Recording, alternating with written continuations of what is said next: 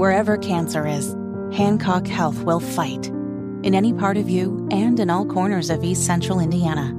From Indianapolis to Greenfield to Knightstown and beyond. From hospital rooms to family rooms, we fight.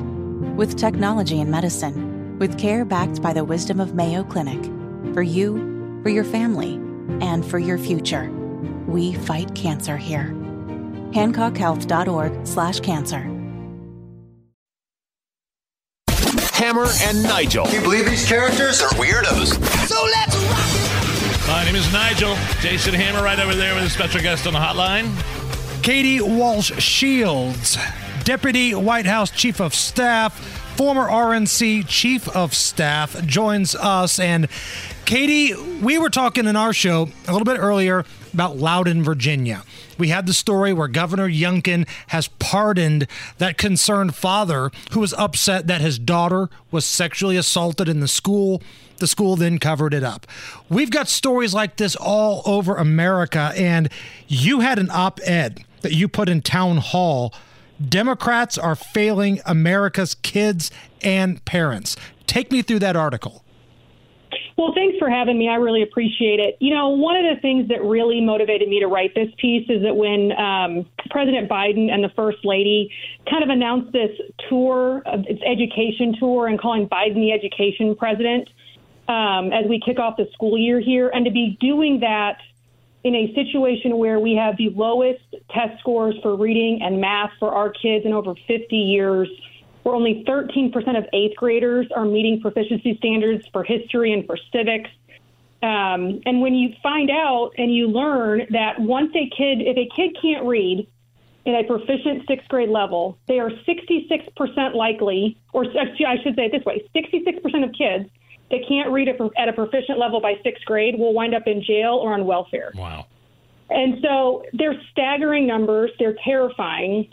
And to your point, when we've got our parents who stand up and get involved like they should, because it's their kids and their kids' futures, and they go to these schools and they say, hold on a second, you're more focused on my kid's pronoun than you are about making sure that they can read. And then these parents are called domestic terrorists. And Joe Biden and the DOJ are using the FBI to go after these parents. Something is very broken. So just the hypocrisy of President Biden that they're going on this tour, calling him education president, when by all accounts, by all statistics, by all records and metrics, our schools are failing our kids. And so, Katie, when did all this start? We're speaking with Katie Walsh Shields. She's a former RNC Chief of Staff, former Deputy White House Chief of Staff. And Katie, I'm just like, did all this... Is this new? Is this recent? Did it start with COVID and the draconian lockdowns and the ridiculous policies of keeping kids out of school in some blue areas for a year and a half, maybe even 2 years? I mean, my kids were lucky enough to live somewhere where we got back to school right away the next, that fall. But is this a result purely of COVID, or is this something bigger? Well, I think it's two things. I think it's a result of COVID, no question.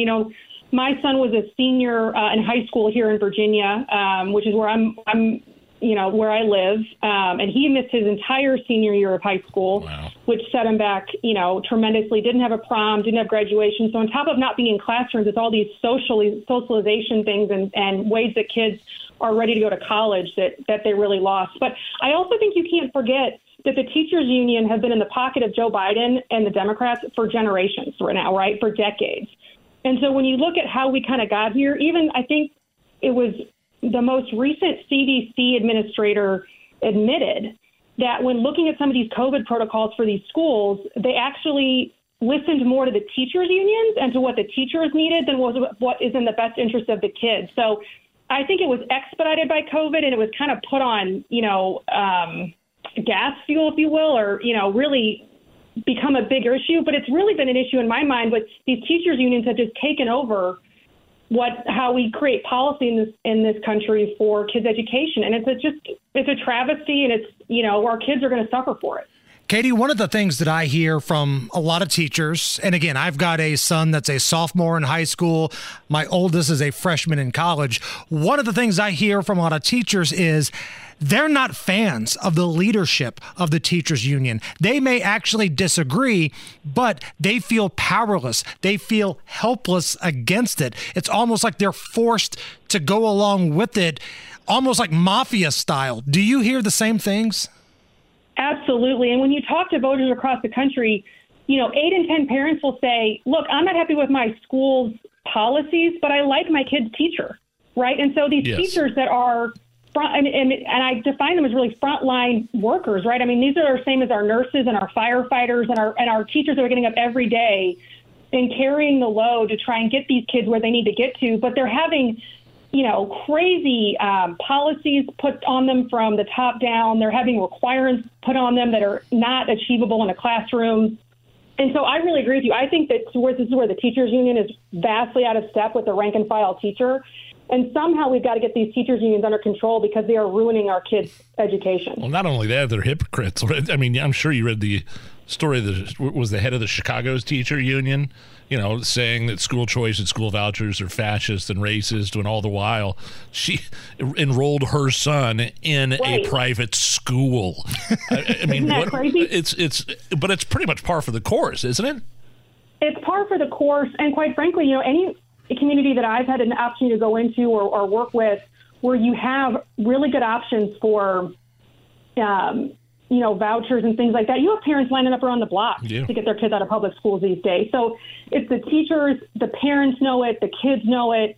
And so when you have people that are begging to get themselves out of a public school system, something's very broken. And so, I really commend the father in Loudoun County that, kind of took it to the PTA meeting and said enough's enough. And we've got to work harder to make sure that our parents and our teachers have an opportunity to get those voices heard and told. And we don't let the FBI and the Biden administration deem them domestic terrorists. I mean, it's just unbelievable what's happening. And this is why elections are so important, not just at the national level. I mean, clearly we're talking about a lot of Biden initiatives here, but the local level. School board elections are very important. And here in our state, in Indiana, they're nonpartisan. So somebody could completely run and say, I'm not going to make this political, but then they get elected. Next thing you know, they're pushing CRT and a lot of ridiculous crap into your kids' curriculum. This is something that a lot of people might not be aware of. You got to do your homework on these local elections.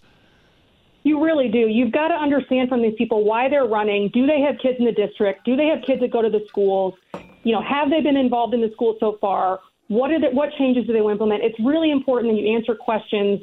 I mean, it's so hard right now because to your point about elections mattering, I mean, they matter for so many reasons, but so many of our parents these days are working 2 to 3 jobs to support their families and to get food on the table and put gas in the tank. And so to add, having to go to a PTA meeting or having to go and listen to these candidates and figure out who's got their kids' best interest at heart just adds to the litany of reasons that Democrats have caused us to be in a downward spiral. But it's so important because, to your point, they can really do a bait and switch on you. And next thing you know, you've got your kids coming home at night asking questions about books that, to look at the Ron DeSantis Florida example I put in my op-ed, Governor DeSantis came through and said, hey, look, we got to take some of these books out of classrooms. And he actually wanted to talk about it at a press conference on it.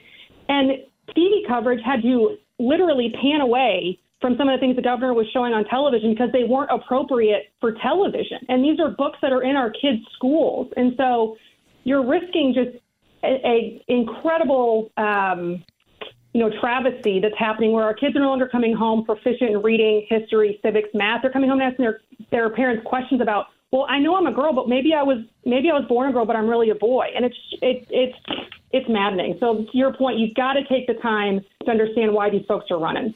So, Katie, what advice would you give a parent listening right now that might not have the confidence to go to a school board, be a little outspoken, might not have the time to go to these PTA meetings or whatnot? What advice would you give that parent who's concerned about what their kids are being taught in schools? I'd first go to the teacher, right? I mean, to your point, a lot of our parents really still like their children's teacher. And so go to the teacher and ask the teacher, what tools are you giving that are being helpful to you, and what's happening that is not helpful to you? And first, I would do an education process of finding out what the teacher, who's the frontline, educator here for our kids, is saying they need, and what are they being, handcuffed kind of by the school administration, school board issues, et cetera. That would be my first conversation. The second conversation I would have is talk to your kids' friends' parents, right? I mean, figure out if there's kind of these conversations going on in other homes and other families that, are down the block from you, across the street from you. If you're not quite ready to walk into a PTA meeting, I think just having a conversation with your kids' teachers and then having your conversations with any of your friends' kids' parents are good first two steps to trying to get a grasp of what's happened in the classroom and what do we need to have happen. And once you kind of say, hey, look, here are things that I really feel passionately about and that really scare me that are happening in my kids' classroom, then you can have a conversation with people and say, well, what could I do about it? Katie, we got about 30 seconds left here. What can Republicans, third-party candidates, libertarians, whoever, anybody that's against these lunatic policies coming to kids' schools, what can they do in the upcoming election to win some people over?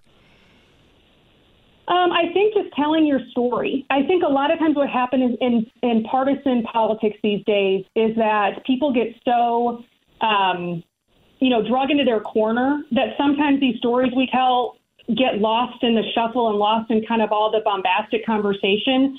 But when you know someone and someone's your neighbor, your colleague, your friend, someone you go to church with, et cetera, and you share your story about what your child's dealing with and what you're seeing in your school, and you make it personal and you make sure these people understand, hey, look, I'm not talking about some school that's in, California or some school that's in New York. I'm talking about our school here in Indiana. I'm talking about our school here in Florida. I'm talking about our school here in Missouri. And this is what's happening in my child's classroom. Making sure these people understand that this is happening in their neighborhood, I think is really, really important because we don't want to over-politicize this to a place where our kids, we don't make progress on something because we make it too partisan. We've got to make sure we keep it about the kids. Katie Walsh Shields, former Deputy White House Chief of Staff and RNC Chief of Staff. Katie, thank you so much for joining us. We hope to have you on again soon. Thanks so much for having me, guys. Appreciate it. Have a good day.